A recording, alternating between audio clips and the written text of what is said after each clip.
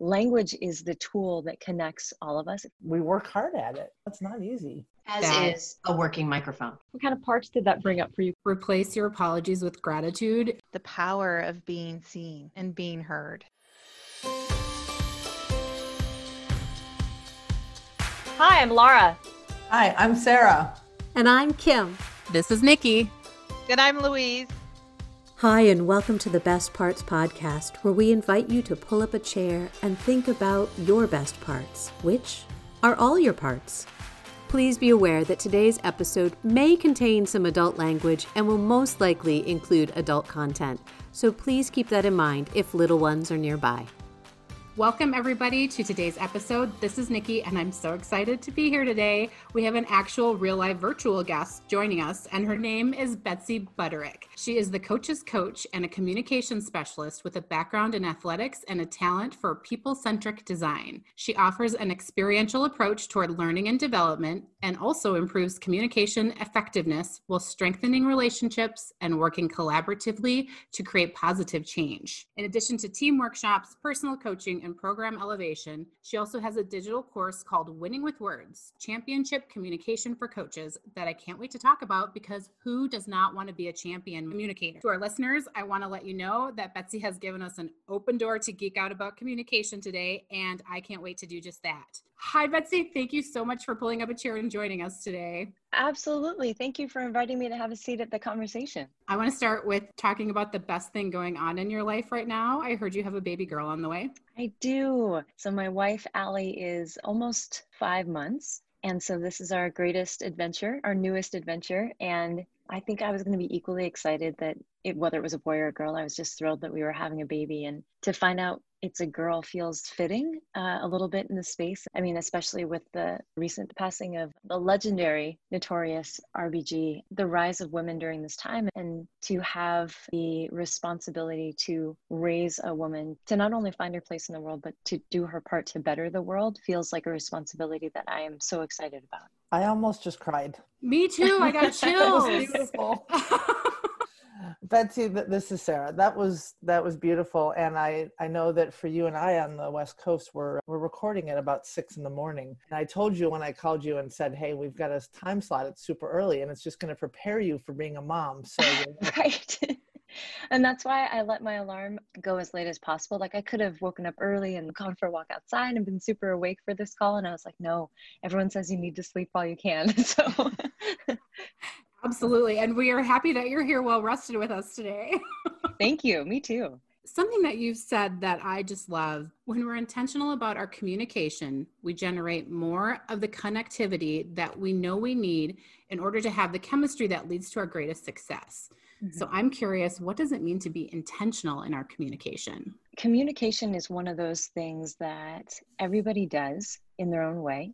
And we kind of just go with the flow, which in a lot of areas of life is fantastic. And it's something that we do so often, we're sort of numb to how we do it. Sometimes it's brought to our attention if it goes poorly, or sometimes if it goes well, like Sarah said, I just teared up there. But rarely do we pay attention to our communication in a way that is on a daily basis in casual conversation. What I love about communication is it's one of those areas, and it is a skill, so it can be developed. But it's one of those areas that with a little bit of intention, you can see a lot of improvement and you can see so in a very short time span. That's really what all the active communication technique videos are about, which we haven't gotten to yet, but we'll bring in a little bit here, putting a bit of intention around communication, allowing ourselves to like really focus on not just what are we saying, but how are we saying it? Why are we saying it? And language is the tool that connects all of us. If we can't talk about something, if we can't put it into words, whether those words are written or spoken, it ceases to exist in our world. Like think about the stories that are or are not passed on throughout history. When they're no longer passed on, they're no longer part of our history. They fade into the past. So language keeps things alive. And yet we do all this talking without really thinking about the intentionality with which we are communicating. Well, and it brought me to a time when I was in Argentina and I didn't speak Spanish and my friend I was traveling with didn't speak Spanish, but you figure out a way to communicate. It's pointing, absolutely. it's Googling something and pointing at it. It's using a translator. But I mean, that's when you have to be really intentional about what you're trying to get across, because you have to do it short and easy and sometimes with embarrassing gestures. So I'll give an example. My wife, Allie, is a speech language pathologist. She works in an elementary school. Many of the kiddos on her caseload have a diagnosis of autism or are severely impacted by a specific medical diagnosis. And one of my favorite things to do is go and observe her in the classroom doing what she does, because there's certain individuals with whom, just as a casual observer, I would say, well, they have no functional communication because I can't interpret what they're saying. They don't have language. She finds multiple ways that they are communicating and has taught me about those nuances. And I love that idea. When you said, well, we didn't speak Spanish and nobody around us spoke English, so we had to find and really scale back ways to communicate. What a beautiful thing that we can just take it down, and find these small connected moments, whether it's a facial gesture or, like you said, kind of an erratic or embarrassing movement with our body or with our hands. For sure. I had a question around that. What I've noticed since we started this podcast, and I definitely know that my co-hosts are aware of this, I don't know if we've made this public, but I'll do it now. I haven't been excited about my voice. I find that it gets really trapped in my throat and it comes out real squeaky or harsh, right? And so I've actually hired a speech coach to teach me how to use my voice differently, how to open that up. So one of the things I was wanting to ask you about was, how do you work with that in your practice? Great question, Laura. And I actually don't. So I'm fortunate to have a voice that people have said, oh, you should do a meditation app, definitely. Or I could just listen to you talk. So for me personally, the vocal quality was never something that I individually felt the need to work on. And so that really hasn't led me down a path where I've done much exploration about what it means to work with a voice coach, so to speak. Take that in a different direction. I've got several friends that work either as professional speakers or in the theater and have absolutely benefited from having a voice coach. That I don't like the sound of my voice is something I hear so often, especially in combination with I hate public speaking, right? So it's like, not only do I not like speaking in front of other people, but when I hear a recording of my voice, whether it's on the phone or it's on a recorded Zoom call these days, I don't like how it sounds. And that's so often the case in part because of internal judgment, which I'm sure you all are aware of, but also the fact that we're not accustomed to hearing our own voice except through our own ears. And we have so much judgment about how our voice sounds to us, when in reality, it sounds very different to other people. Like if you think about the voice of your mom or your dad or a loved one, someone that's close to you, you love their voice, even if they hate their voice for very different reasons. And so it's like, yes, that matters that you don't like the sound of your voice. And it's possible that other people really enjoy the sound of your voice. It's interesting you say that, because I used to hate my voice. And since we've been doing this podcast, I'm hearing my voice more, and I'm actually like, all right, it's fine.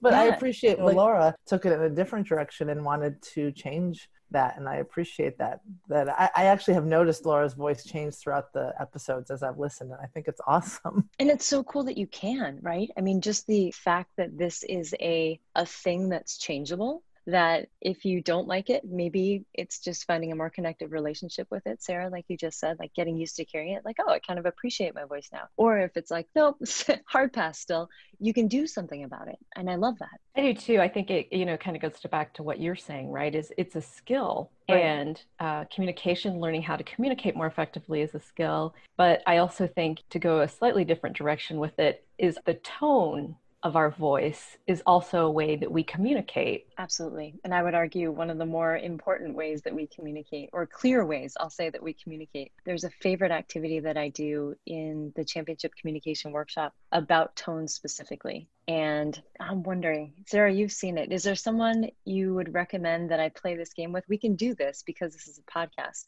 We can do this right now if you all are ready to play a little game, but I'm going to need a brave volunteer. I pick Louise. Louise, are you open to playing a game with me? Absolutely. Let's do it. All right, Louise, we're going to play a game called O. My first question, it's not a trick question. How many letters are in the word O? 3.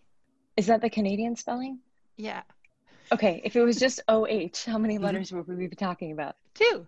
Okay, great. So And the reason I ask is I want to clarify for our audience, we're talking about a very short word, just 2 letters. So Louise, the only word you're going to say in this game is O, but I want you to say it in a tone that matches the word that I say. Okay? Are you ready? Okay. Yeah. All right. Excitement. Oh. Disappointment.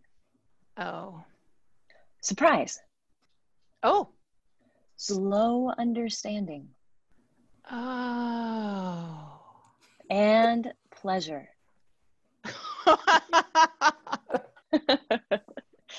So Louise, first of all, round of applause for you. Thank you. Thank you. So this is the exercise that I'll do, and I'll do it live, and I'll do it with a variety of audiences. And obviously, specifically with that last ask, depending on who you pick, it can go a variety of ways. But it's a very short exercise that clearly articulates how differently our message is received based upon the tone that we ascribe to it. Same word is being said in all 5 instances, but how we say that word dramatically changes the meaning that comes across for our listeners. So tone is crucially important to making sure that our message is conveyed as intended, or that it's the source of a miscommunication.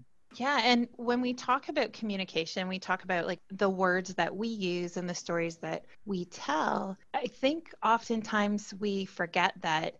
I mean, you can say the most beautiful thing, but it's how it's received. Right? It's that communication has that other person as part of it, or that other group, or whatever that is. And your tone, your words, your intentionality, all of that around that, regardless of where you start from in your desire to communicate, it's really about how it's received and how that person is interpreting what you've said. And that's what makes communication tricky, right? Is that you can have the best of intentions. You can use a tone that matches the words that you say, so everything feels in sync. And still, we have to factor in the countless variables that come from having a receiver, someone that has a lifetime of experience and their own filter on the world, not just what we're saying, but how they take in information. And that's why it becomes so important to be able to do things like check for clarity, or to make sure that our message is received as intended, because oftentimes we just kind of do the verbal equivalent of putting things in the mailbox, right? Like, we sealed it, we stamped it, the address is correct, and we send it on its way. And we never check for, did the sender receive it? And when did they get it? And did they open it? And what did they think when they opened it? That kind of thing. Unless it's me, because when I sent a care package, I couldn't like hold back. And I was like, did you get it? Did you open it? What's going on? Have you called me? So Nikki, you would be the person that sends someone an email and then sends them a text or a Slack message that says, hey, I just sent you an email. Sometimes, yeah. That's me. So other than that technique I just kind of accidentally described, what are ways that we can ensure our message is received at least near the way we intended it to be? Checking for clarity with something as simple as, what did you hear me say? Which, depending on who you're talking with, that can sound very blunt or very direct. Oftentimes, and I'll give the example that I give in the workshop. So if we were making a visual about this, let's say we've got your left hand is the sender, your right hand's the receiver. Sender sends a message, the receiver hears and responds. Sender clarifies, and then the receiver confirms. So that's back, forth. That's a model for clear communication. What often happens is we only do the top 2. So sender send a message, and the receiver hears and confirms. Think about it in terms of ordering coffee. If I walked into a Starbucks and I said to the barista, can I get a grande Americano with 2 pumps of vanilla and 1 Splenda and an ad shot? The barista would say, an ad shot in a grande is going to be 4 shots of espresso. Is that okay? And I say, yeah, I've got a really long day coming up. I've got this podcast starting at 6 a.m. 4 shots of espresso is great.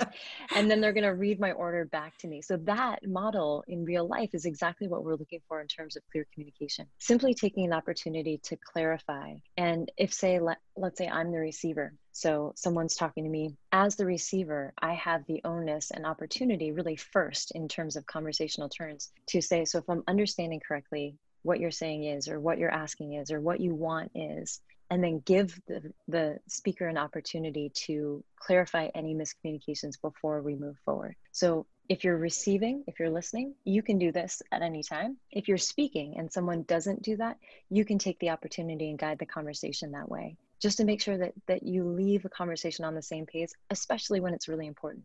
One of the things I struggle with, and this is something I've been learning, is using silence as a tool. Mm-hmm. And also when someone's speaking to me, to be listening to them instead of formulating my response. Mm-hmm. Do you have any tips on that? Because I'm still working on that, and I'm sure the people in my life would appreciate it if I kept working on that. Absolutely. Well, I'll say, first of all, that you're in good company. And second of all, that it's not your fault. So when we think about the average rate of speech, the average person speaks at a rate of about 150 words per minute. The average person has the ability to interpret up to 1,000 words per minute. So that's a lot of extra time. That's 850 words per minute that we're not asking our brain to use. So what do we do with that space? We start to think about what we want to say in response. And you've heard that the biggest barrier to communication is we don't listen to understand, we listen to respond. There's a few activities that I recommend to work on listening, because silence is a great tool. If you think about it, what happens in silence? Sarah fills it. Okay, usually someone will fill it. She can't be everywhere, though. She can't be everywhere. That's just true. That was mean and true. Thank you. I mean, it was meant with love. I know there, it. right? Lots of So love. what's interesting is there's a statistic about the average American in silence. So the average American gets uncomfortable after 3 seconds of silence. The average introvert needs 7 seconds to respond. So if you think about that, like, we're rushing and crowding out some really great conversations and ideas with 4 seconds. If we could wait 4 seconds longer, which most of us can't, we can't even wait for a web page to load in 4 seconds. When it comes to listening, one of the things that I recommend, and there's two that I'll give you. The first is, Sarah, if you are working on your listening skills and you find yourself starting to think about, or you notice you're thinking about your response and that's taking away from listening to what the person's saying, especially with people I know well, with whom it's really easy for me to start to fill in the gaps, the question I try to keep in mind is, what can I learn? And that's just on a repeat loop in my head. Like, what can I learn? What can I learn? What can I learn? Because it's priming my attention to look for new or different information with someone that I'm very familiar with. So that's one way to help keep your focus on listening instead of on formulating what you're going to say next. The second activity that I love is an improv game, and it's called Last Word. And it's just as it sounds. So even in the context of these conversations, you all can play this either with me or the next guest that you have, where when someone's speaking, you listen for the very last word. And then that last word becomes the first word that the next person needs to start with. So if we were all in a line, kind of like I saw at the top of the Zoom screen, whatever the last word the first person says becomes the first word the next person says. And then their last word becomes the first word the next person has to start with. And we go on down the line. Easy to do in linear order. More fun, I think, to play in a group where sometimes you're left with a word that's really interesting. So if I'd stop my sentence right there, someone else would need to pick up with interesting. Since we're on the topic of communication, I wonder about, and then the game continues. So you can play this as an individual with anybody, and you don't even have to tell them that you're playing. It only gets a little weird if they end with a unique word and then that becomes the word that you start with. They might start to catch on, but this is a great game to really train your ability to listen all the way through until the last word somebody says in conversation. I love that as a listening technique. I feel like you've given us a dangerous experiment amongst the five of us. See, and starting a sentence with us would be really strange, right? You just said the five of us, and it would be like, us is a great group to play with. And then we talk about grammar, and it's like, no, I'm not a grammar specialist. I'm a communication specialist. And on behalf of all introverts everywhere, thank you for saying that we just need a little bit more space. Absolutely. Absolutely. And we all do. I mean, in an ideal conversational world, giving us all a little bit more space. And I was talking with a colleague the other day who is also a coach, and she told me about a client that she has who is a mother and a CEO and has a chronic pain disease. And she said that we had an hour session, Betsy, and I spoke twice, and they were both questions. And at the end of the session, the woman said, "Oh my gosh, you're such a good coach." And we joke about this fact that people literally pay us sometimes to hold space to listen to them, because we don't give that to each other enough in our day-to-day lives. And we don't ask for that space often with each other. How often have you said recently, "I want to tell you something, and please, the only thing I ask during this time is you simply listen"? Like, that's not part of our normal vernacular with friends, with family, with colleagues. Sometimes, and it's usually in the context of an argument, where we don't want the other person to interject or interrupt. We simply want to be heard. And that desire to be heard is universal. And that's hard in an argument when you are trying to make your point. Usually there's a lot of tension around, just listen to me. Can't you hear what I'm saying? And it's one of those barriers to communication. As is a working microphone. There we go. We can hear you, Kim. Now we can. I kept trying to jump in and I was like, what's happening? It is interesting in a communications conversation to be in a position where you're not being heard. Well, yeah. Absolutely. What kind of parts did that bring up for you, Kim? Actually, none. I just was sitting here recognizing that it's been a theme that has played itself out several times where technology hasn't allowed me to actually be speaking and has just been receiving the information lately. So it's just very interesting in the context of a communications conversation to once again be in that position. And I thought it was fitting that your voice sounded far away and quieter, which for many introverts, that's exactly how it feels when they're trying to speak in a group. Yeah, for sure. This group that we have here, our little team of the best parts, we're a mix. And we have introverts and extroverts and what's the other one? Omniverts? Ambiverts.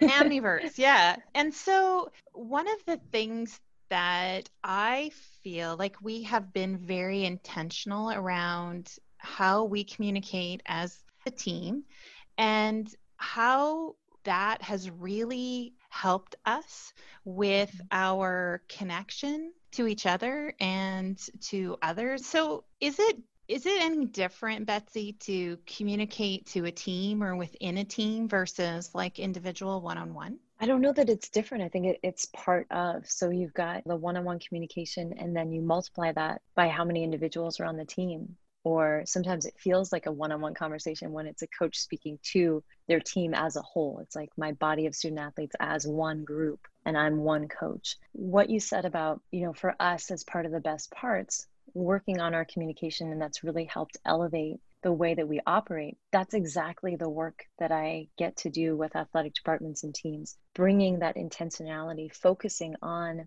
how we communicate as individuals within a larger group for a bigger purpose. It makes everything easier when we have effective communication. And I'll clarify by saying effective communication doesn't mean that we will forever avoid miscommunication. It means everybody has a certain skill set that allows them to recognize miscommunication, to potentially avoid miscommunication when possible, but more importantly, to rectify miscommunication when it occurs. So when we can do that on an individual basis, instead of, let's say, miscommunication happens between two individuals on the team and neither of them talk about it, and it festers in the background and that relationship deteriorates. And then we get to that moment where we need these individuals to work together. And it's no longer a place where that's an effective working relationship. And that happens in so many different ways, in nuanced ways. It's always small things. I mean, rarely, like we notice the big moments where, oh my gosh, I can't believe you said that, or we were just talking about that argument, like, just listen to me. Like, I need you to hear me. You don't understand what I'm saying.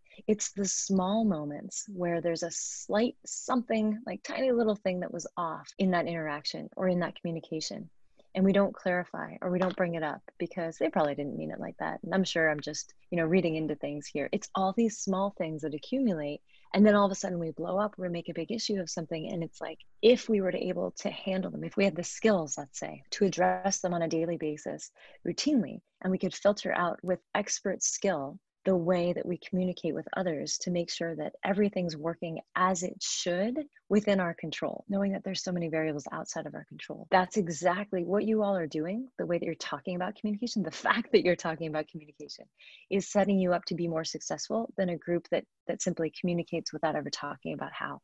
I think that's a large part of why this group is working. I don't know if you know this, Betsy, we started as a Marco Polo family where we just started with the video app, and we used to have back and forth for hours a day, right? And I just think as we've gotten to know each other more, we've figured out how to speak into the space. That's what we always say is, I just want to put into the space that, and whatever it is. And I'm really proud of this group, of the fact that there's times that we've had a little bit of conflict here and there, and we talk about it. And that's why we're still here. That's why we're going to have several seasons of this podcast, in my opinion, because we work hard at it. It's not easy. It's not easy. And honestly, you need the conflict. Like if you think about any reality TV show, and I'm not talking like the Jersey Shore kind of ones, because those are full drama, but I'm talking about like The Amazing Race was one that I love to watch. Any reality TV show, and really any story in the history of stories, rarely does a bestseller come from a book where things start out really well and the protagonist never goes through any kind of adversity and they live happily ever after. Like that's nice, it's cute, but it's not interesting. We need conflict to bring richness to the stories. So every time people are like, oh, I don't like conflict, I don't like confrontation. No, you do. And we're actually addicted to it as a society. It holds our attention and it brings value to our experience. When we can start to see those things through that lens, that changes the way that we show up to have those conversations. When you say, bringing it into the space, like let's bring that into our space with others, that when we have a miscommunication, when we experience a conflict or a confrontation, to think of it as adding richness or texture or intrigue to our story that would otherwise be, just everyone was wonderful and they lived in this beautiful place and all was good, the end. You just described 2020. Right? 2020 is like, so we're going to condense this down and we're going to give you all the shit. And just remember, this is good for you. So sparse it out over the next decade.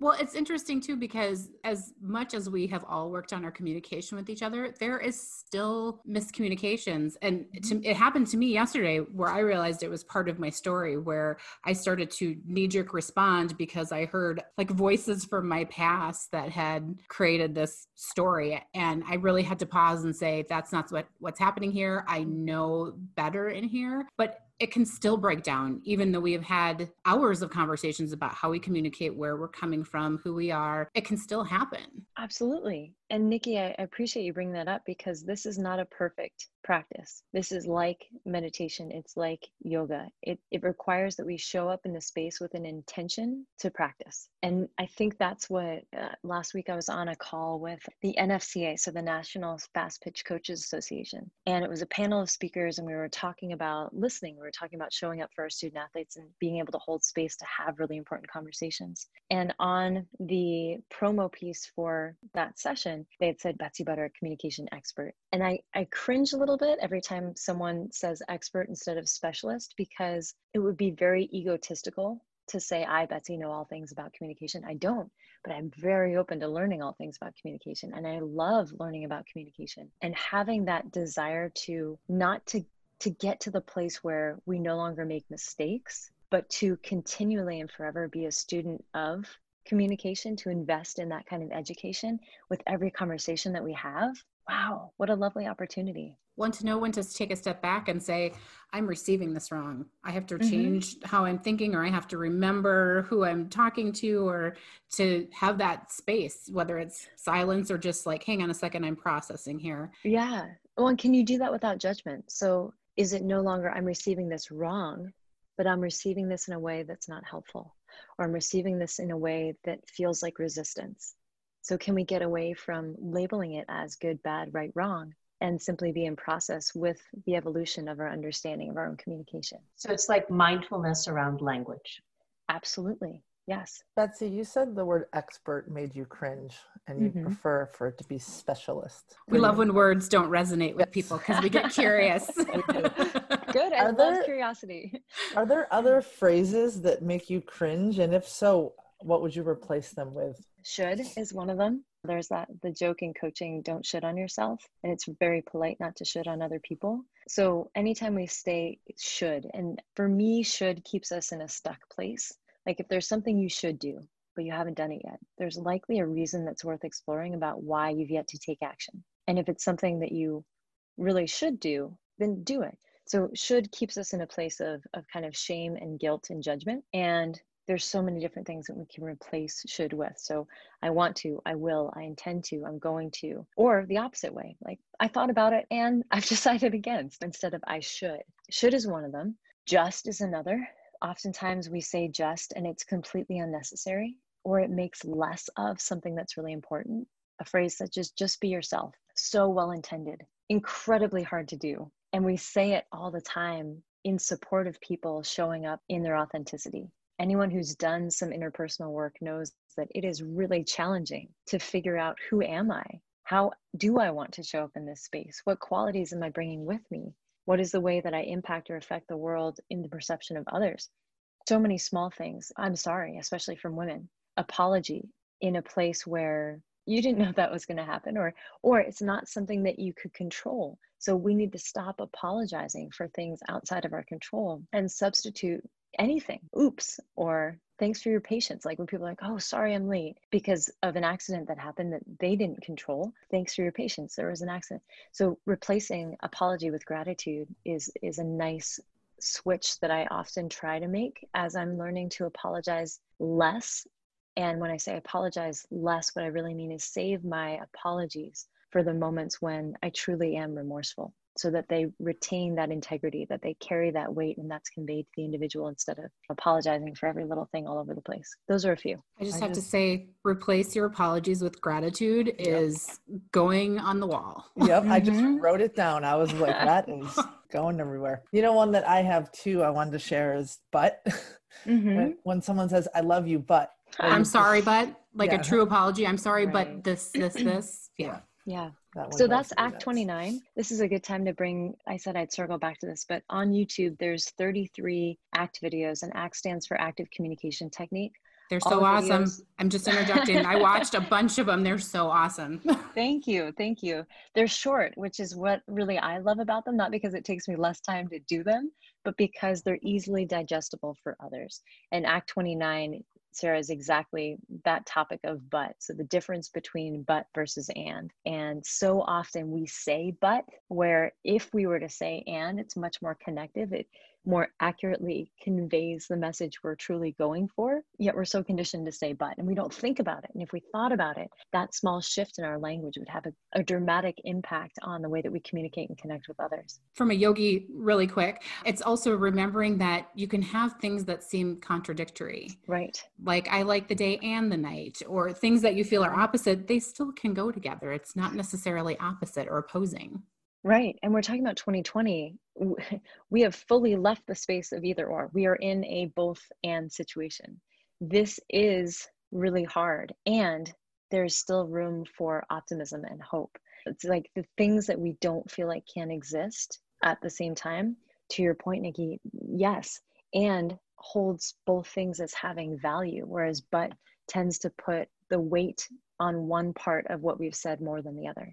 It's fascinating when you think about how easy it is to think black and white. And when you help a child think about it differently. And so much of those old posters that used to say everything I need to know in life I learned in kindergarten, there's so much truth in that. And being able to go back to, I don't want to say a simpler time, but a time when we were more open to learning and more open to exploration before we had it figured out about this is how I do this thing called language. If we can return there, whether through our own intentionality or through illustrating a lesson to a child, that allows us to grow in this space as well. So I love that.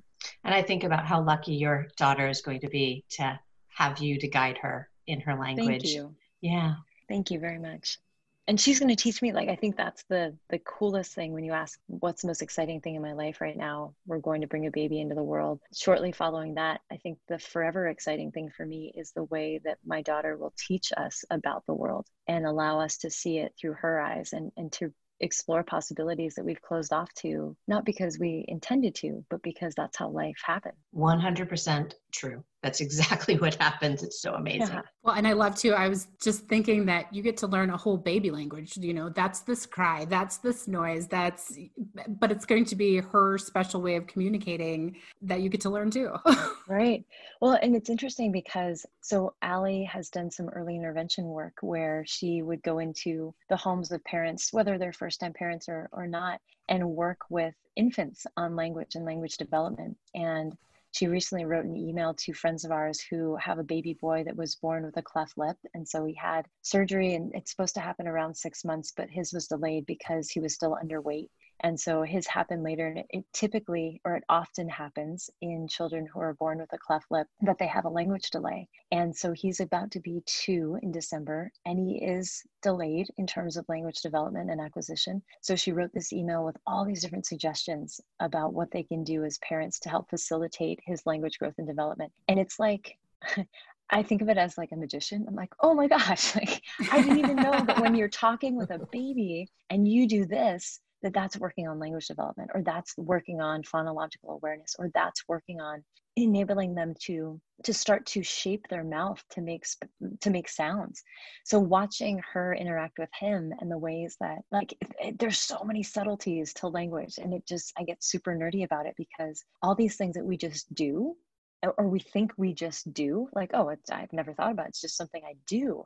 We can get really specific and granular if we take it all the way back to the way that we form and use this tool called language. That is really interesting, because that is actually what I'm learning with my speech coach. Is she's teaching me to reform my mouth, the way that I hold my mouth when I'm making a particular sound. So I can totally see that.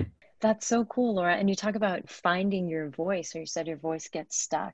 So even with little kids, and my twin brother has an 8-month-old right now, and just mimicking the sounds that they make, which when you mimic the sound they've made with their voice, it encourages them to repeat the sound. And in repeating the sound, they grow in confidence with their voice. They like using their voice. And I remember talking with Allie about that, and then translating it to the population that I work with, and thinking like, oh my gosh, how many people have not had in years anybody or any space reinforce the fact that they have a voice that's valuable, and how can we do that for each other? You just made my heart so happy.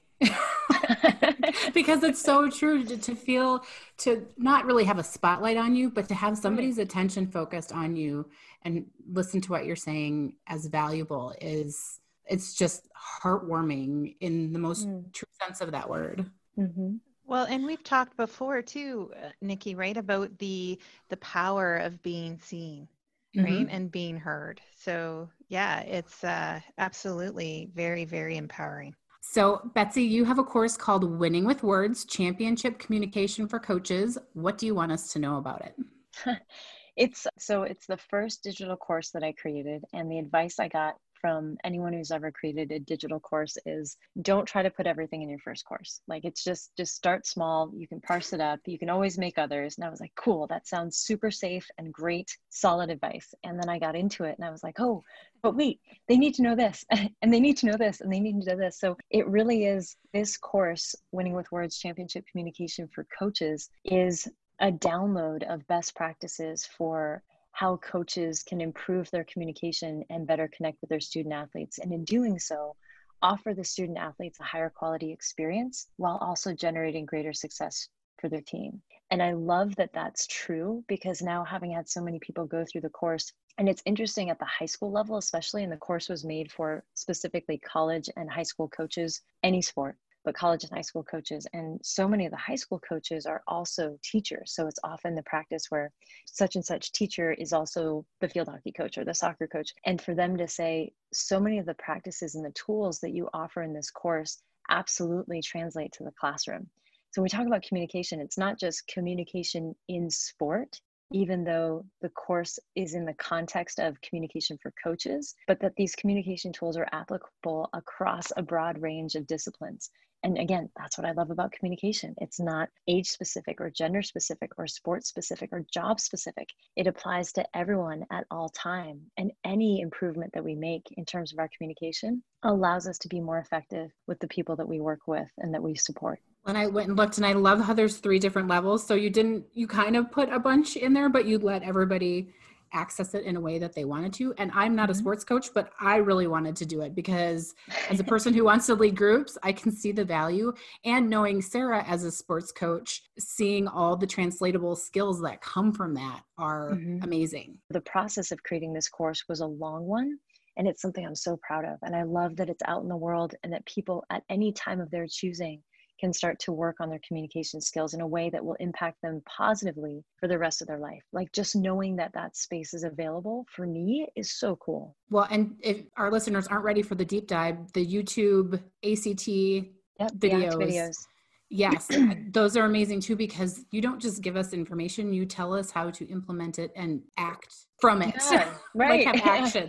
So there are a couple ways for people to share your wisdom, which I love. Absolutely. And I would say start with the ACT videos. And also if you're someone that wants more of these kind of communication tips or tricks, as I do work, I'm actually working on it right now. I took that podcast I did with the National Fast Pitch Coaches Association and broke it down to the different moments, timestamps essentially in the hour and a half conversation where there were actionable tools or suggestions that I made related to communication. So putting that out in the blog post so that people have access to little quick hits about communication right in their inbox. So subscribing to the blog would be something I'd recommend for folks that want to take the next step in their communication, but don't want to be overwhelmed. Like there's a lot going on in 2020 right now. So like if you just want small little things to digest or try as you feel you have the capacity, start with the ACT videos, subscribe to blog posts, and then just choose your own adventure. So would you share all the places our listeners can find you online? Sure. So betsybutterick.com. You can link to all of my social media through betsybutterick.com. You can go to the ACT videos. You can subscribe to the blog.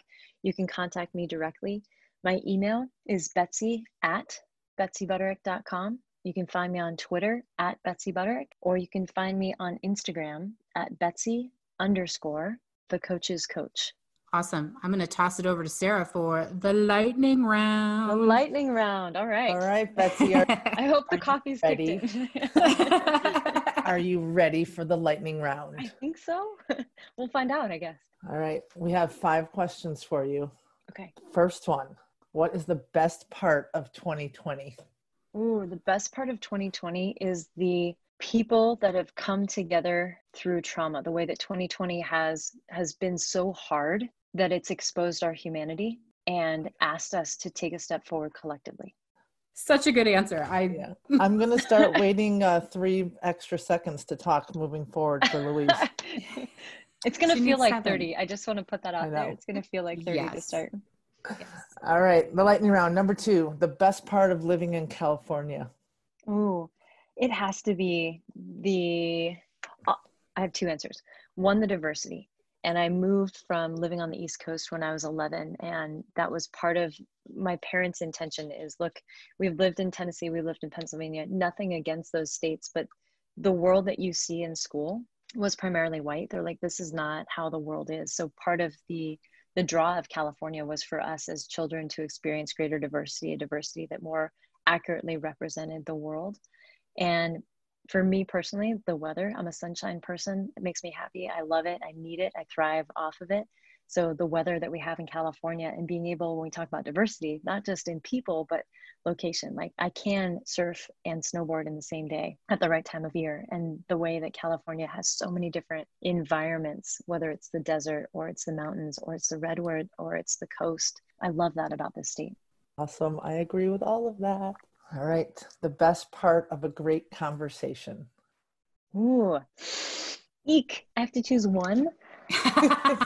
We you can say all parts. Of them. Yeah, all the parts are the best parts, so you can say all of them. Yeah, I was going to say the best part of a great conversation for me is the moments of connection. And sometimes those are small. Sometimes those feel new. It's like an aha moment.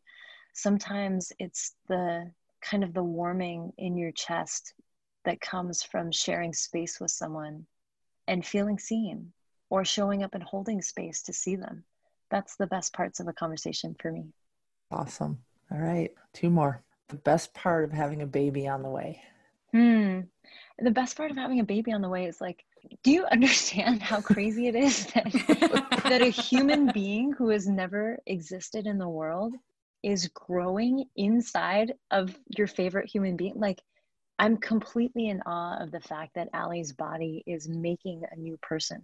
And that we just put food in there and water and it does all the things necessary to create a person. Like that's unbelievable to me. And I stand in complete awe of the best thing of like, yeah, it's amazing. Like human life, what the body does, our body's capability to grow and change and support life just blows me away.